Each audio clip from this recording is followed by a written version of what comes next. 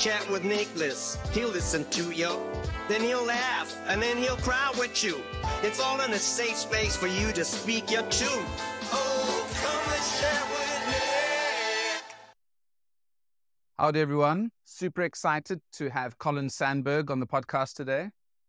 Colin is a dynamic entrepreneur whose journey began at the tender age of 21 in his family business.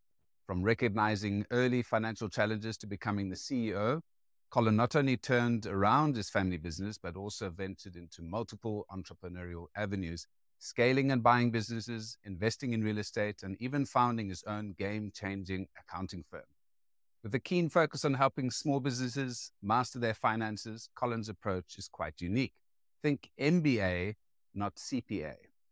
He's a staunch believer in the power of networking. He's been instrumental in setting up mastermind groups, connecting with fellow entrepreneurs, and sharing his wealth of knowledge.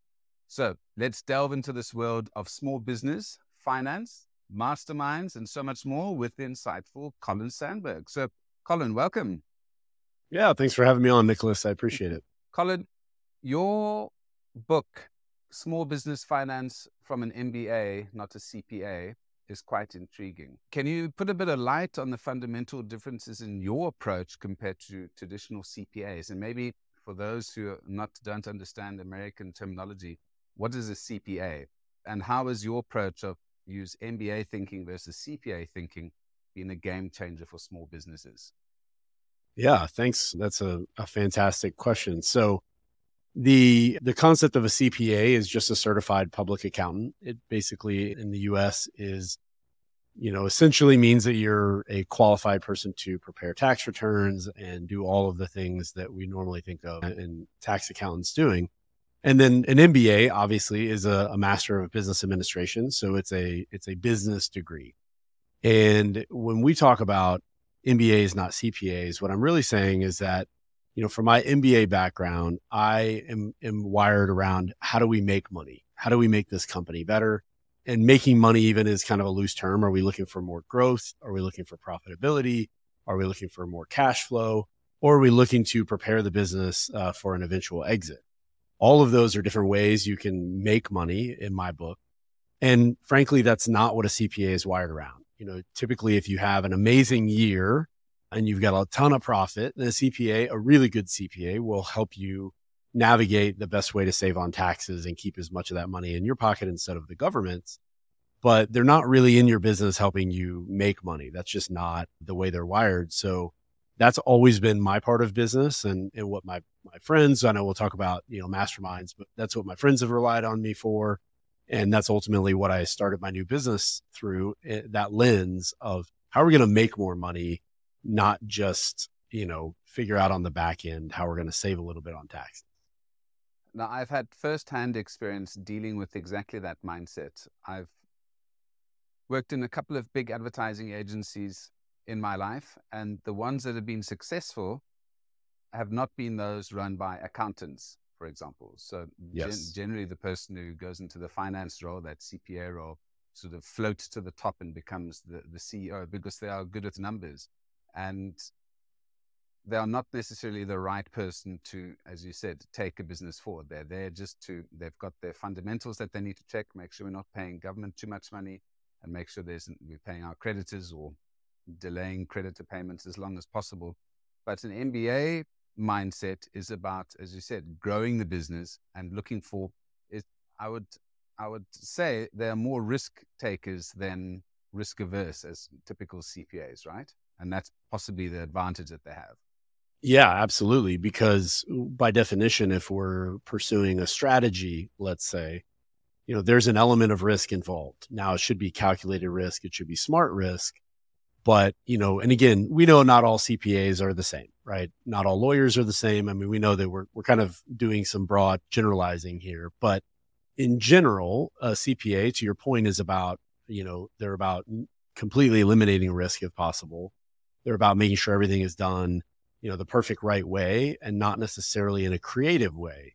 And the reality of what it takes to be successful in business is that it does take creativity. It does take, assuming calculated risks. And so that's what we're doing. And the way I've always looked at providing, support to my fellow entrepreneurs is I have to be, supportive of what it's really going to take for you to succeed. I can't just tell you to crawl in a shell and hope that the challenges of life go away.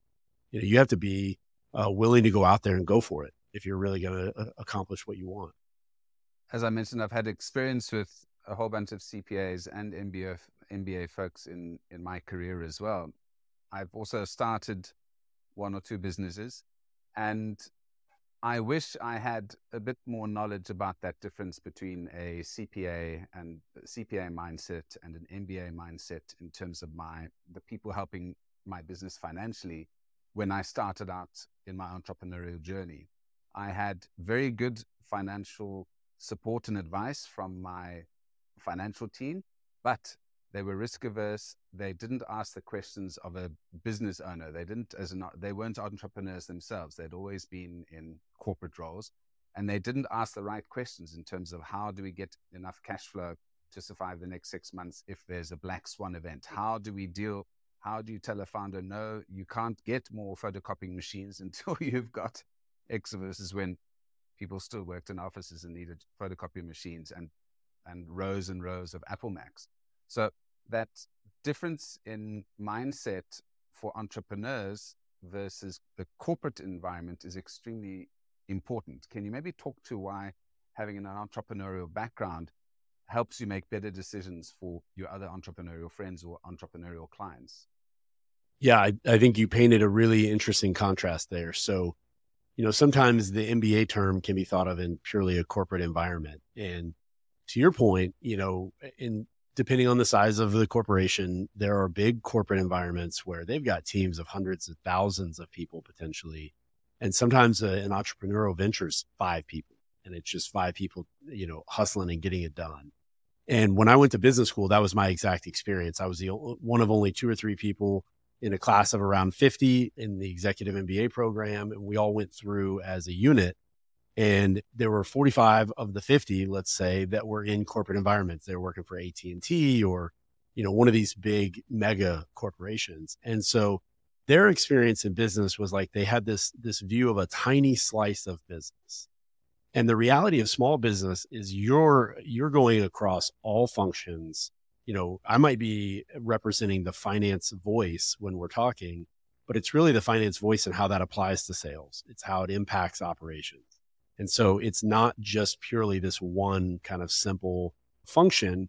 And that's really, to me, where strategy lies. Like, finance is an important part of business, but it's more of what is the finance implication of if we need to write off inventory because we've discovered some of our inventory is bad. Well, there's an impact to the bank. There's an impact to the financials, the numbers that we're going to show, potentially to investors. There's a tax impact.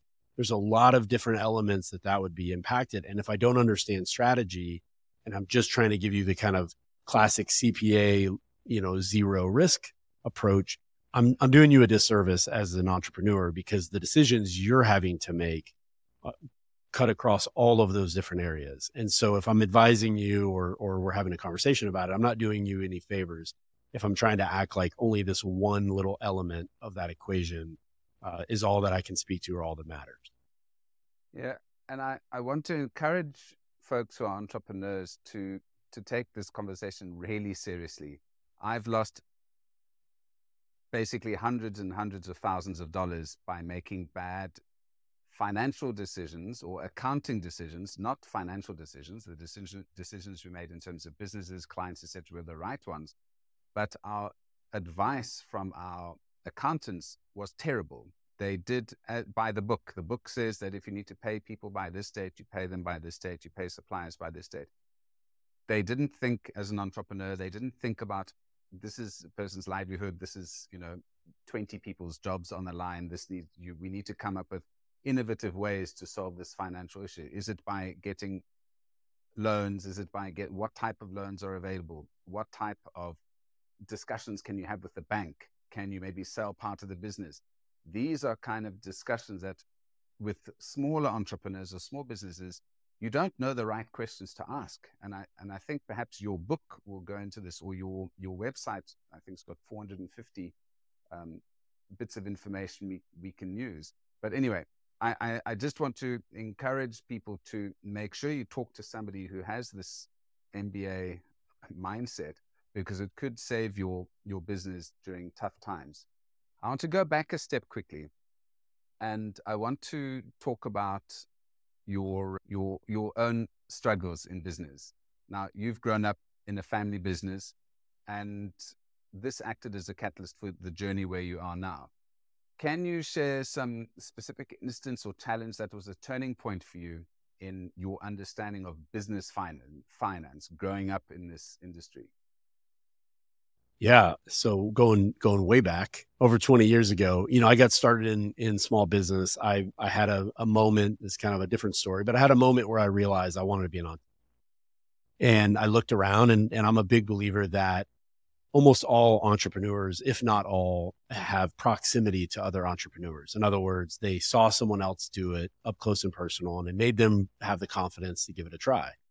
And for me, I had come to that realization, this is the path that I wanted for my career and for my life. And I looked around and had a family member who had a business.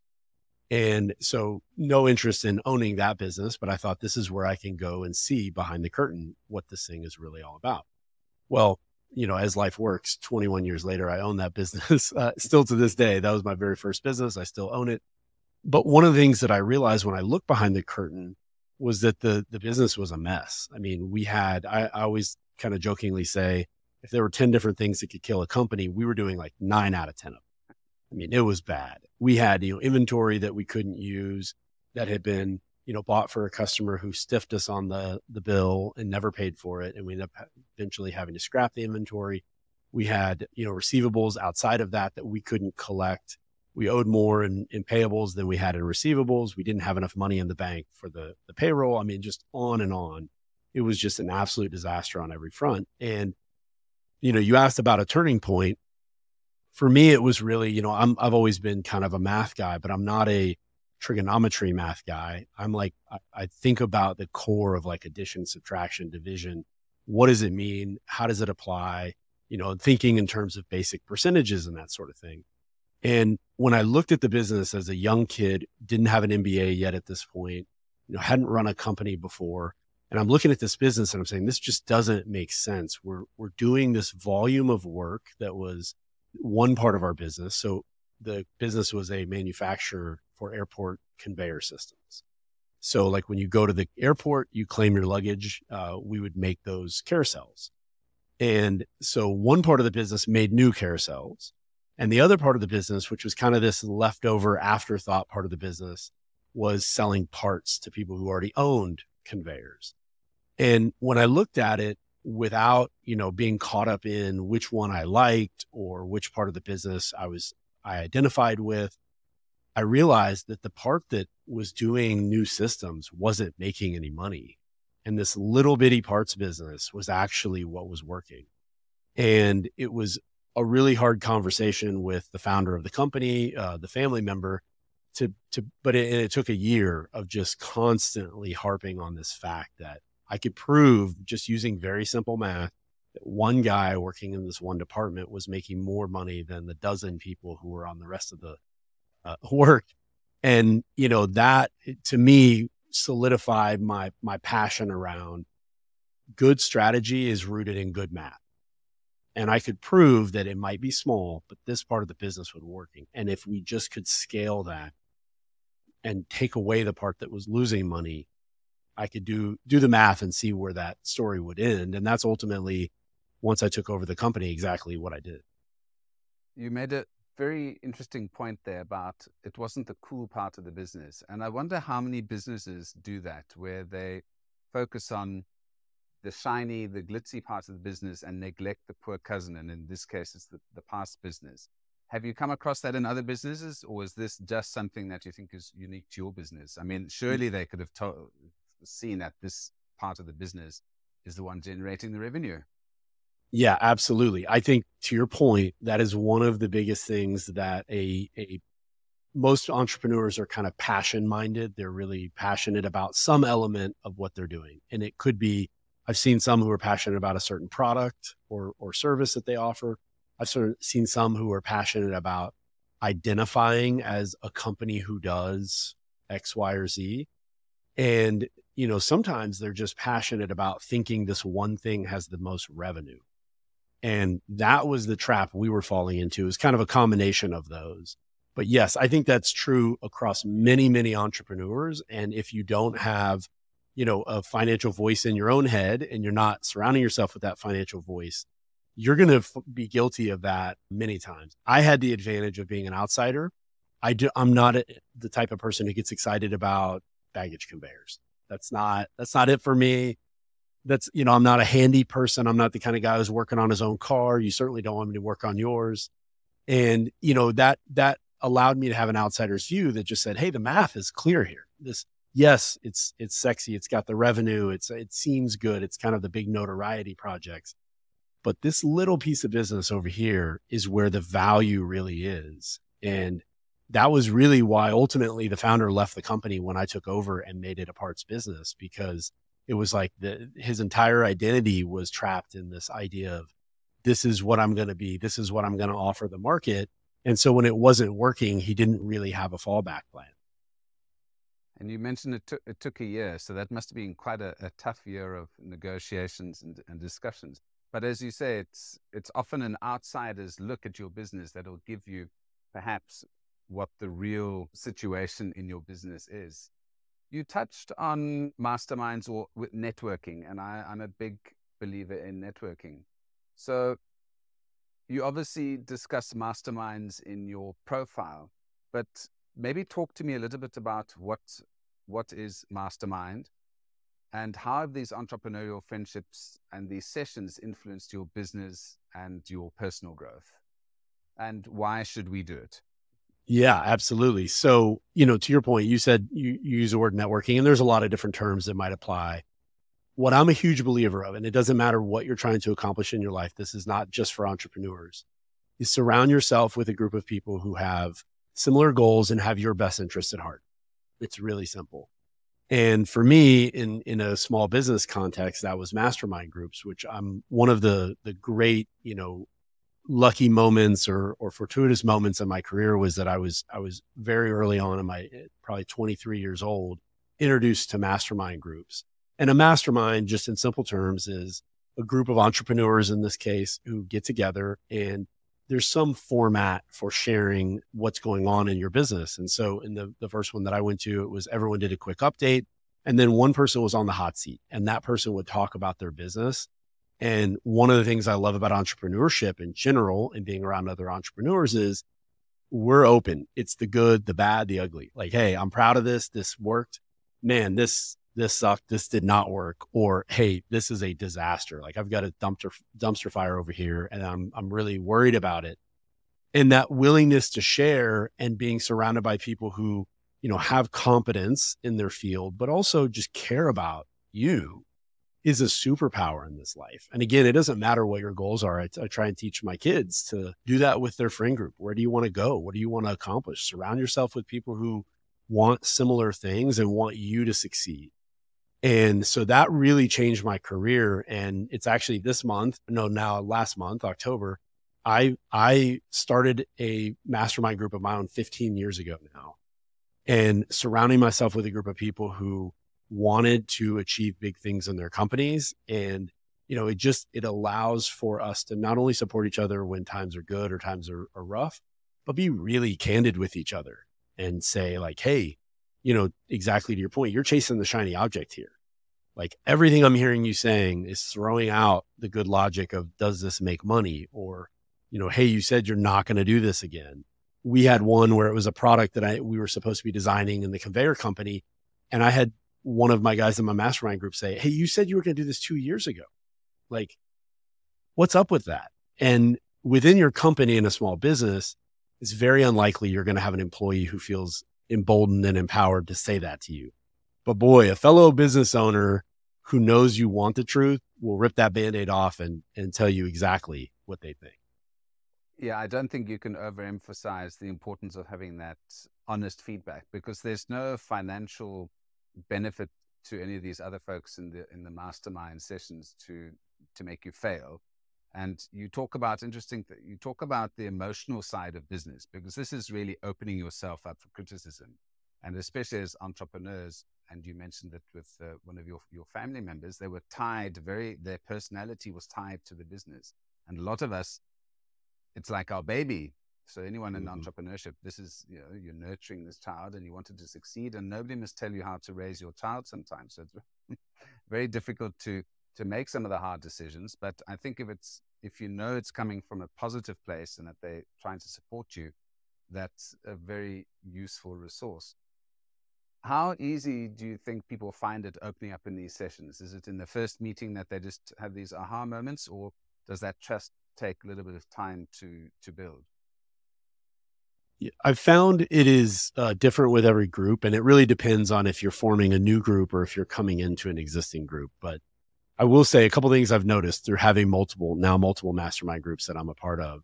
Each group has its own dynamic. So some groups are more topics based. In other words, they're talking about AI and they're talking about the new developments in the world, what it means, where we're at in the economy, that sort of thing. And some groups are much more kind of in the, heart of your business and what's working and what's not. But I think that one common thing I've seen across many, many business owners is the ones who have accepted that I have to be open to get what I want.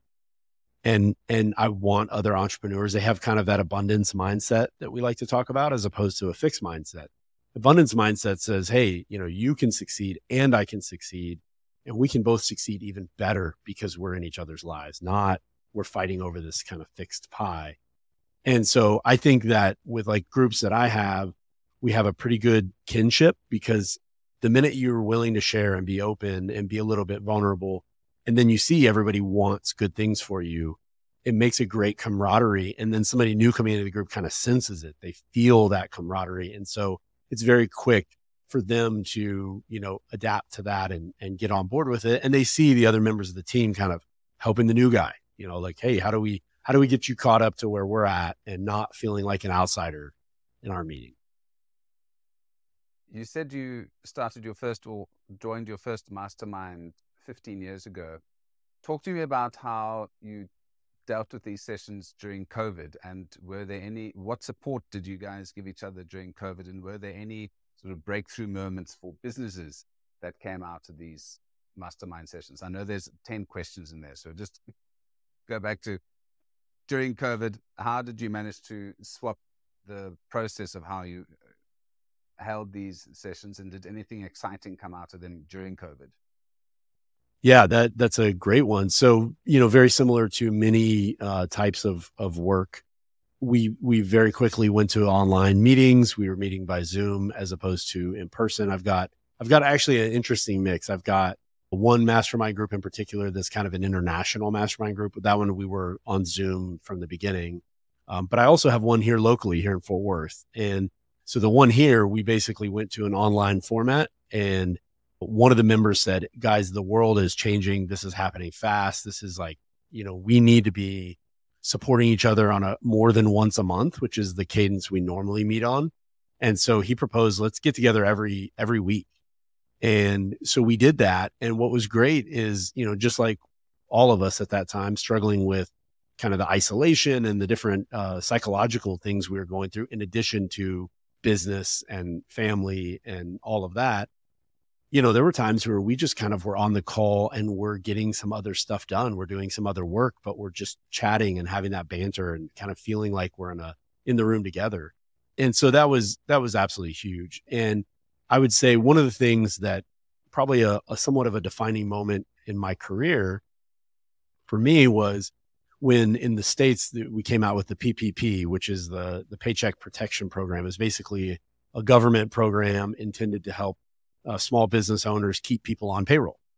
And that was, the US government, not shockingly, is not exactly a fast moving, really clear communicating organization when it's trying to do something innovative.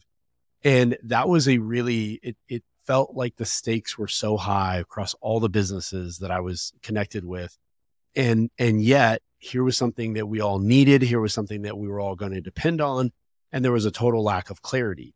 And it was financial in nature. So it was kind of in my wheelhouse of things that I was already comfortable with and that I already connected with other entrepreneurs and they depended on me for.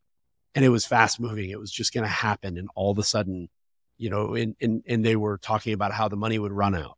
And so if you're not in the front of the line, if you don't know how to get in line, you're going to get left out. And that was something we talked a lot about through those mastermind groups was, what is everybody hearing? What is your banker saying? What's happening? And I remember that the night before it was supposed to go live at like 9 a.m. in the US, it was, they published the guidance. The US government finally published the guidance saying like, here's what this actually is. Here's what it actually means. Can you either get credit for 1099 contractors or you can't? And when that was happening, I remember I downloaded that thing and I literally read it at 11 o'clock at night, not just for my business. I already felt like I had a handle on it, but it was to be able to help my fellow entrepreneurs. And I think if it weren't for mastermind groups, I probably wouldn't have that investment in supporting them in that same way. And like I said, that became kind of career defining because that was part of the idea behind starting my new business, to provide this as a service, helping other business owners from the position of a business owner myself, not a CPA, not just somebody who's a service provider and wants to just cash in on you, but I know what it's like to go through this myself. I think that support element that you're talking about with the group is something that's neglected, and a lot of entrepreneurs feel very alone. It is difficult on top of the mountain or running this race alone. And by having other people going through similar challenges, or who've already gone through those challenges and are able to share their ideas and what not to do, is a super important survival guide tool for lots of entrepreneurs. So I'd encourage folks obviously to look at that. Your firm. So let's go. You spoke about this life-defining change after COVID, which I think happened to a lot of folks. You have quite a unique approach, obviously, which is how you're differentiating yourself in the market. And you, in your playbook, you've got over 450 best practices. Can you share one or two of these best practices that you think that every small business owner should do immediately if they haven't already done it? Yeah. So one of the first ones I like to start with is, what I call a simple profitability formula. And you said the word best practices. To be clear, we don't have 450 unique things that I've invented. That's not the idea here. The idea is there's a lot of really smart people, and it's kind of that, standing on the shoulder of giants concept. We're not trying to reinvent small business finance. We're trying to pool all the best ideas, all the best resources, and hopefully we'll continue to get feedback even from clients on things we could do better, right? But I would say the first one I would start with is the simple profitability formula. So in my mind, what that has to do with is basically understanding in a percentage format. And to me, every business, obviously a lot of different businesses, a lot of different industries, but there's really 4 or 5 common components that you can break every business down to. And so to me, it's defining those in a percentage format so that you understand which ones are tied, which ones are kind of fixed, and which ones are variable. In other words, if I double my revenue, my rent doesn't go up.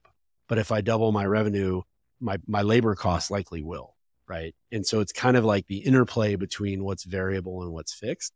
And so it's really breaking down every business into, what are your outside costs to vendors? That's your first type of cost. And then labor, independent from other overhead. But what is my labor cost as a percentage of revenue? And then what are my fixed costs as a percentage of revenue? And so as I can see all of those individual components, it allows me to kind of do what if scenarios. Like, what if my revenue cut in half? What if it doubled? What if it quadrupled? Like, what would be the impact? And for non-math or non-finance business owners, they don't necessarily think that way. And I think that helps expose that certain parts of your business may not be scalable the way you thought they were.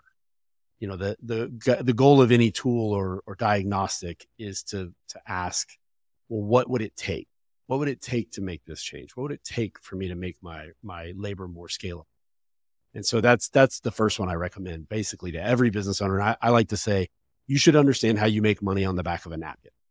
In other words, you should be able to be sitting at a bar where we're having a beer and you pull out a napkin and I can, with a pen, just say, here's exactly how I make money.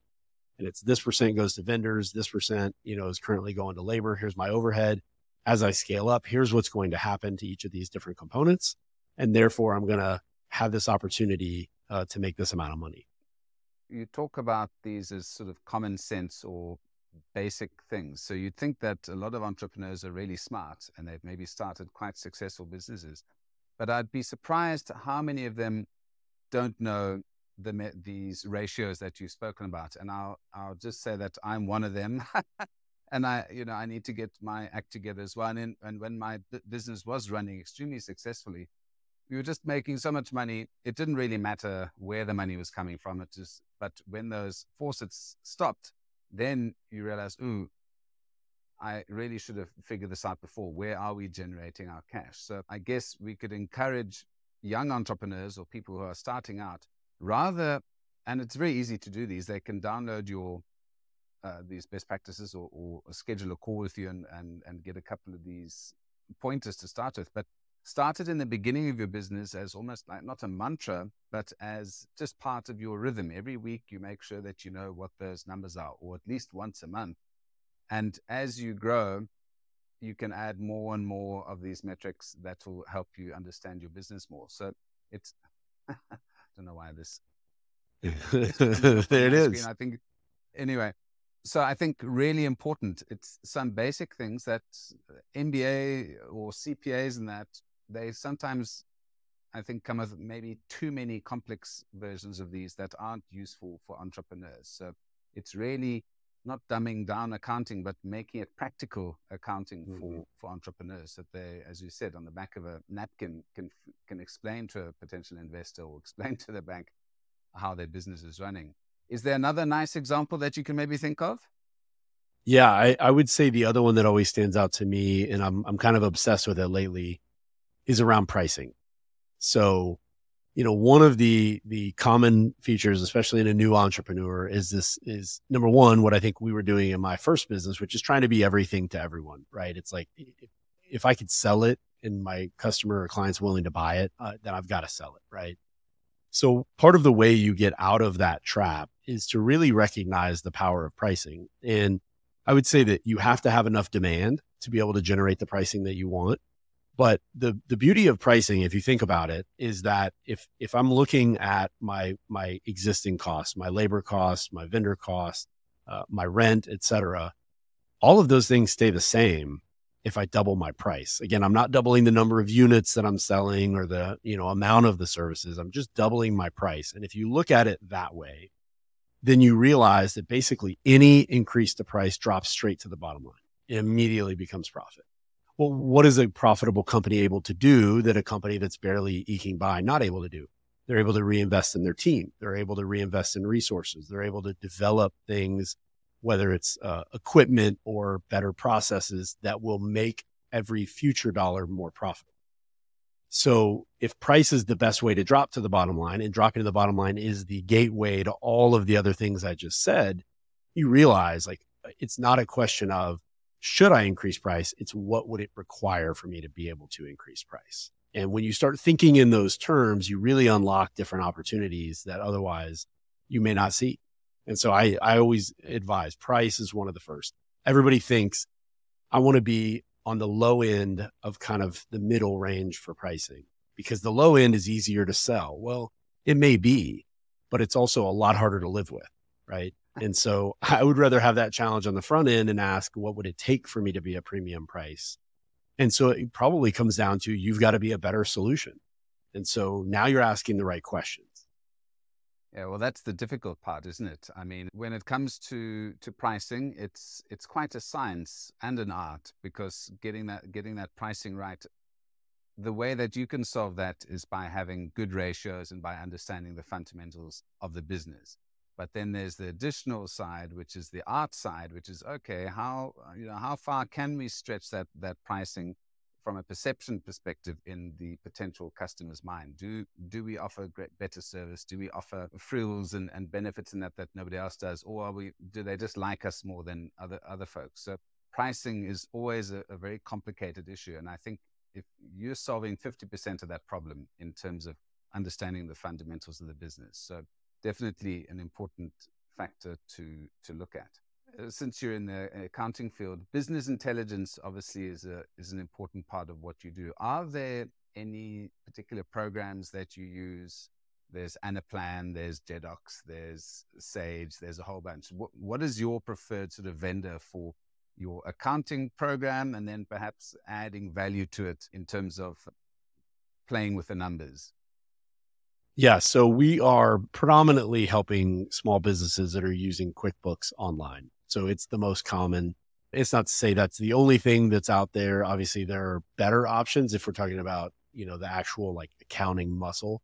But the reality is most of the clients that we're helping, a lot of marketing firms, companies like that are more digital by nature, they're not requiring some big, extensive ERP complex system, right?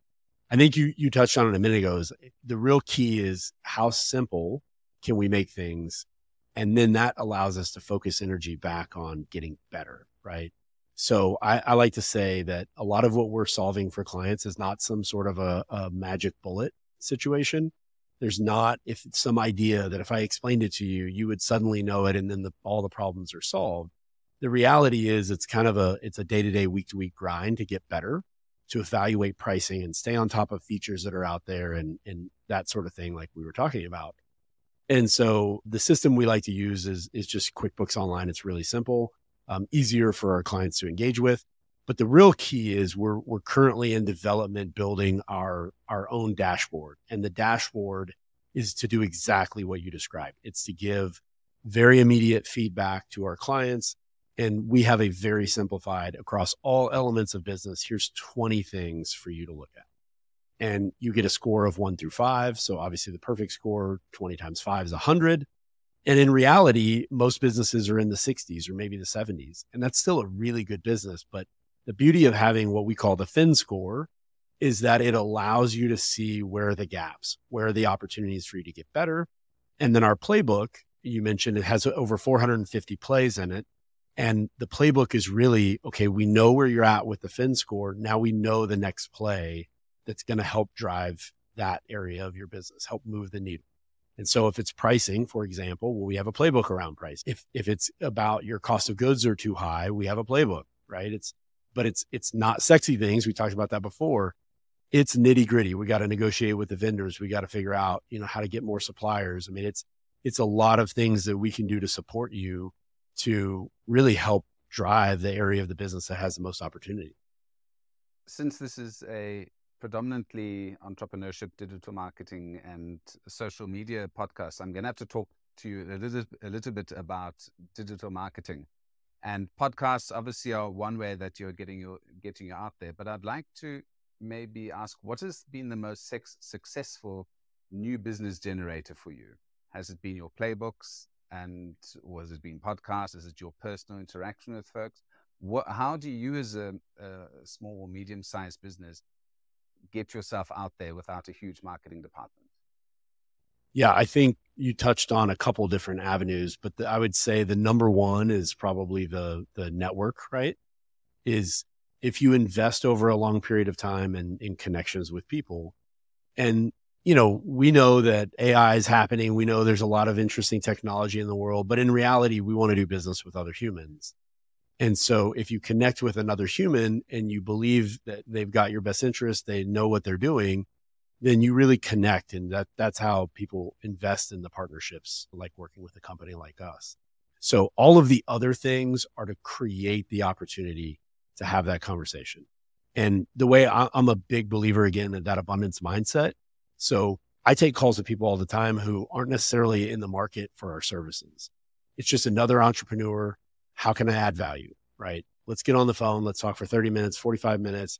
And I'll give you every idea I can come up with, every suggestion. I'll keep it as real and honest with you as I possibly can. To me, that's just part of being an entrepreneur and wanting entrepreneurship to succeed for everybody. I think it's such a great mindset to have that sort of giving mindset as well, because I found with all of my content, whether it's brand strategy work, social media, design, etc. If anyone asks, here, take all of my ideas. I share my ideas far and wide as much as I can, because it's very, very difficult to replicate my ideas in real life. The second thing is that if I've written it down or I've said it, there are 1,000 other people who have had that idea and are already selling it or doing something with it. So I think people get very precious about ideas and concepts, and sharing with it shows to people that you know what you're talking about. You are open to discussions and you are knowledgeable about that particular subject. So again, I would based on this chat with you as well, anyone else listening to this, don't be shy to get your ideas out there and share what you know. Don't think of it as a precious little nugget that only you know. It's your precious, like Gollum in Lord of the Rings. So I think that's quite cool. I want to just ask a last question for you, which is, what about you is something that would surprise people meeting you for the first time? Well, that's a good one. I would say that you surprised me with a question. So there you go. I would say that I can sometimes be intentional type of person. So I'm passionate about where I'm trying to go. I'm far enough along in my career that I've got a confidence about what I'm all about and who I am and who I'm not. I mean, you kind of touched on that. And one thing that's interesting is, so I came from an interesting background. I barely graduated high school. I didn't realize it at the time, but I had kind of the perfect backstory to become an entrepreneur. And I don't know the chicken or the egg. I don't know whether that's the entrepreneurs go through that path because they've kind of ruined most other opportunities for themselves, or if that's who they were always destined to be. But yeah, I barely graduated high school, and it was just because I didn't care. I was just absolutely disengaged. All of the passion and the excitement I have toward my career and my family and the things that I do now, I had none of that. And so I lost out on the opportunity to go to college, which I was really passionate about. My dad had a PhD. My mom has her master's. I came from a very educated family, and yet I wasn't on track to go to college. And that was kind of part of my entrepreneur story, was feeling like I've got to bootstrap my own life from where I'm at, and I kind of always joke that in high school, I majored in troublemaking. I was a knucklehead. I was immature. I was getting into trouble, and I just didn't care. And I kind of felt like life was happening to me. And one of the things that I love about entrepreneurship is once you kick it into gear and realize life is something you can make happen, it just changes your life. And, I know it certainly did for me. And that's exactly what I teach my kids. I don't tell my kids to be entrepreneurs. I tell my kids to, take life by the horns, and you guide it where you want it to go. And then there's no wrong answer. It's just your answer. Well, that's a super inspirational story. And obviously you like being kicked in the nuts the whole time because you've gone into entrepreneurship. So you're a troublemaker. Other people can cause trouble for you. So you've definitely chosen the hard and difficult path. I'd like to recommend that people who are listening to this reflect on their own business. Think about what areas of your business you could probably get a second eye on that you may be too close to, and share your challenges and your thoughts with other people in a safe group, like you mentioned, because it's not just to everyone on the internet. Oh, my business is suffering at the moment, so putting it onto LinkedIn. No, that's not the right approach. You've got to be within a trusted community where you understand what the boundaries are and that you're all aiming towards the same thing. And that's where the mastermind, I think, comes in. I'd definitely recommend folks have a look at that. I always try and end with how people can get in touch with you. So what is the best way for us to get in, for somebody who's interested in learning more or getting some of those great 450 tips on accounting tips? Yeah, absolutely. So reach out to us, like you said, through our website, which is www.finelevate.com, or look me up on LinkedIn. And I'm genuine when I say it. If there's somebody out there that we can help that just needs a conversation, it does not everyone in my life has to be someone that I'm selling to. It's part of what I love about what we're doing is I just love being around other entrepreneurs and talking to them. We're all on this journey. No one's as far as we want to get to, but we're all ahead of where we started. And so it doesn't matter where you are on that journey. We should all be helping each other along the way. So yeah, if there's anybody we can help and that they're interested in talking, reach out to me. You can find me on LinkedIn, just Colin Sandberg on LinkedIn, and let's connect. Well, Colin, that's super cool of you. And I guess talking about free calls, I guess that means I don't have to pay you the $10,000 fee for this podcast then. So you're the man. Absolutely. Well, thank you so much. It's been awesome and inspiring listening to you. And I hope folks take some really good lessons out of this in terms of how to avoid silly mistakes in the entrepreneurial journey, and keep in mind that MBA versus CPA mindset. when looking at their accounts and finance in their business. Thanks again, Colin. Thanks for having me on. Come chat with Nicholas. He'll listen to you. Then he'll laugh, and then he'll cry with you. It's all in a safe space for you to speak your truth.